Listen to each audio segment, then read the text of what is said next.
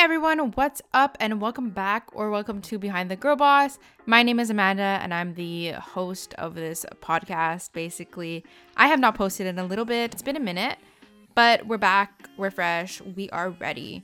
And since I'm done school in like a month, I'm going to have so much more interviews on this and everything. So I'm super excited for that.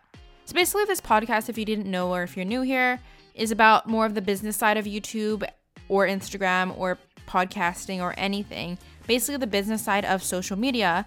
And I mainly like to interview girl bosses because, I don't know, I just love learning about women's stories and how they got started. And I love knowing that women are owning more businesses and things as such. So I kind of just wanted to do this podcast. So today's episode is basically about my YouTube journey, how I got started, what made me want to get started, all those things. So if you are interested in learning about my little journey, what got me here, it's not like I'm a big creator or anything, but like what got me to where I am in life right now. So if you are interested, stick around and I hope that you enjoy. If you are all the way over here already, that means you are interested in learning about my YouTube journey. So we're going to begin. Basically, YouTube has been like a staple piece of my life since I can honestly remember. My favorite YouTubers to watch back then when like YouTube was just starting out was Andrew Russett, Shane Dawson, and Lo Anthony. I don't know if you know any of these people, but they were literally like my go-to YouTubers to watch and all that.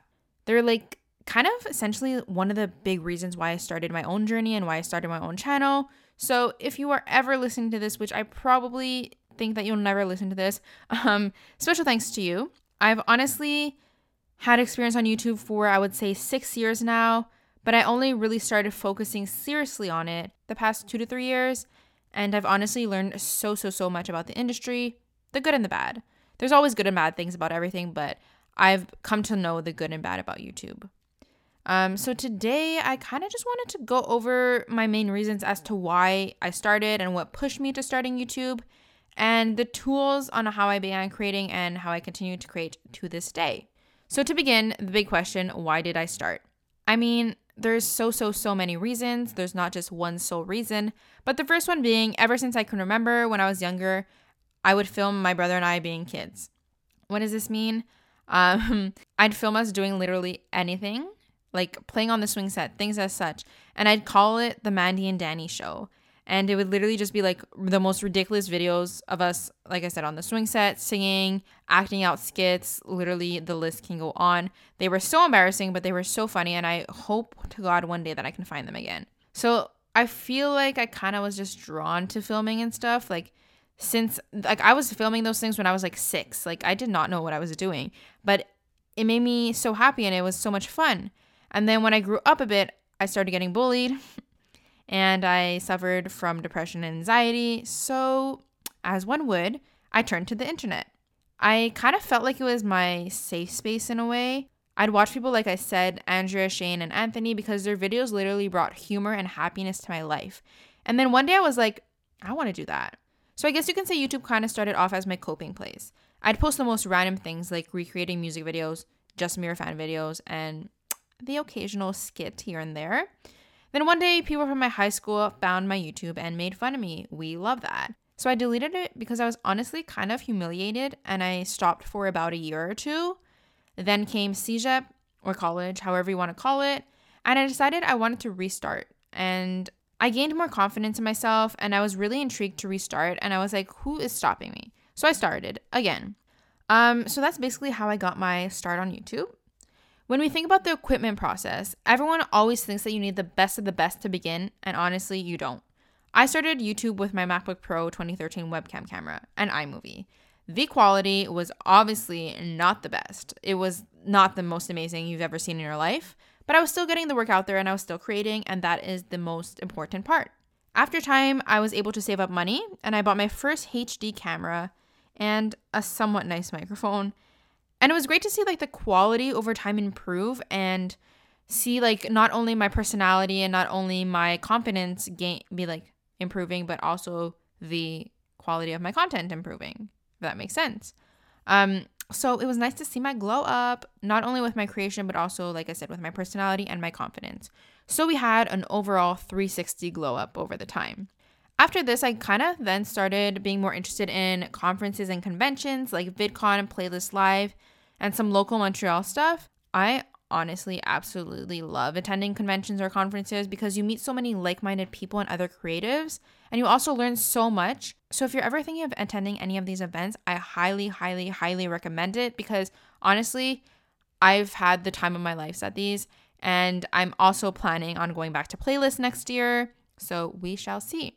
So now we're going to kind of go from like when I started YouTube and we're going to fast forward 4 years later. I am now monetized on YouTube. What does this mean? It means that I can make money. Woohoo. For real though, YouTube is not and nowhere near my full-time job. Hopefully one day, but for right now, it's something I'm super passionate about and I honestly love to do it. It's led me to meeting my current boyfriend. It allowed me to travel. It made me figure out who I am, and it's honestly given me a platform to be creative on.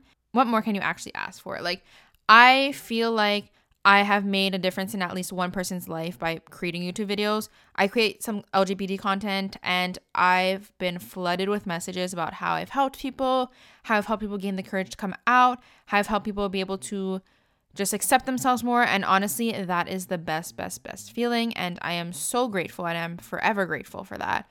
And this is literally something to motivate me that I keep going for. I don't know how to speak sometimes, but like, it's such a motivating feeling to be able to like inspire someone or like make someone feel better about themselves. I don't know, cheesy as hell, but I love that. So to all you lovely people out there who are listening to this right now and want to start a YouTube, but don't know where to begin, my biggest piece of advice for you is to just do it. Don't look back and just do it. You honestly will not regret it. The amount of amazing and talented and genuine people I met on this platform truly honestly made my years on this platform so far so worth it. I wouldn't trade my channel for anything. And I honestly really cannot wait to see where the rest of my journey on YouTube goes. I don't know where it'll take me. I don't know if one day like my channel will like flop and like I will never post it again. I don't know if I'll become a full-time content creator because of my YouTube. I don't know. But what I know right now is that I love what I'm doing and I love the content that I'm creating and I love I love creating. I don't know. I love it. So like I said, never give up and you got this. You got this. So honestly, that's like a little breakdown of my YouTube journey, how I got here and what I'm doing now. So I hope you guys enjoyed this podcast episode. Like I said, I make shorter podcast episodes because I personally enjoy listening to those a little bit more, just because sometimes I only have like 15 minutes to listen to a podcast and some of them are over 2 hours long. And I'm like, I do not have the time. But I hope you guys enjoy this nonetheless. If you want to follow me on Instagram, you can either follow me at Behind the Girl Boss or at It's Amanda Wan, and we can chat it up a little bit. If you have any questions about creating a channel or anything about the YouTube or podcast or Instagram world, please message me and I would love to talk. And yeah, so I hope you guys enjoy this. Like I said, please subscribe or follow to this podcast on either Apple Music or Spotify, wherever you are listening to this. And I hope you will stick around for the next episode, which comes every single Sunday. Maybe I shouldn't quote myself on that, but I hope I can upload more on this platform. So I hope you guys enjoyed it and share this with anyone if you want to, and I will hear you next time.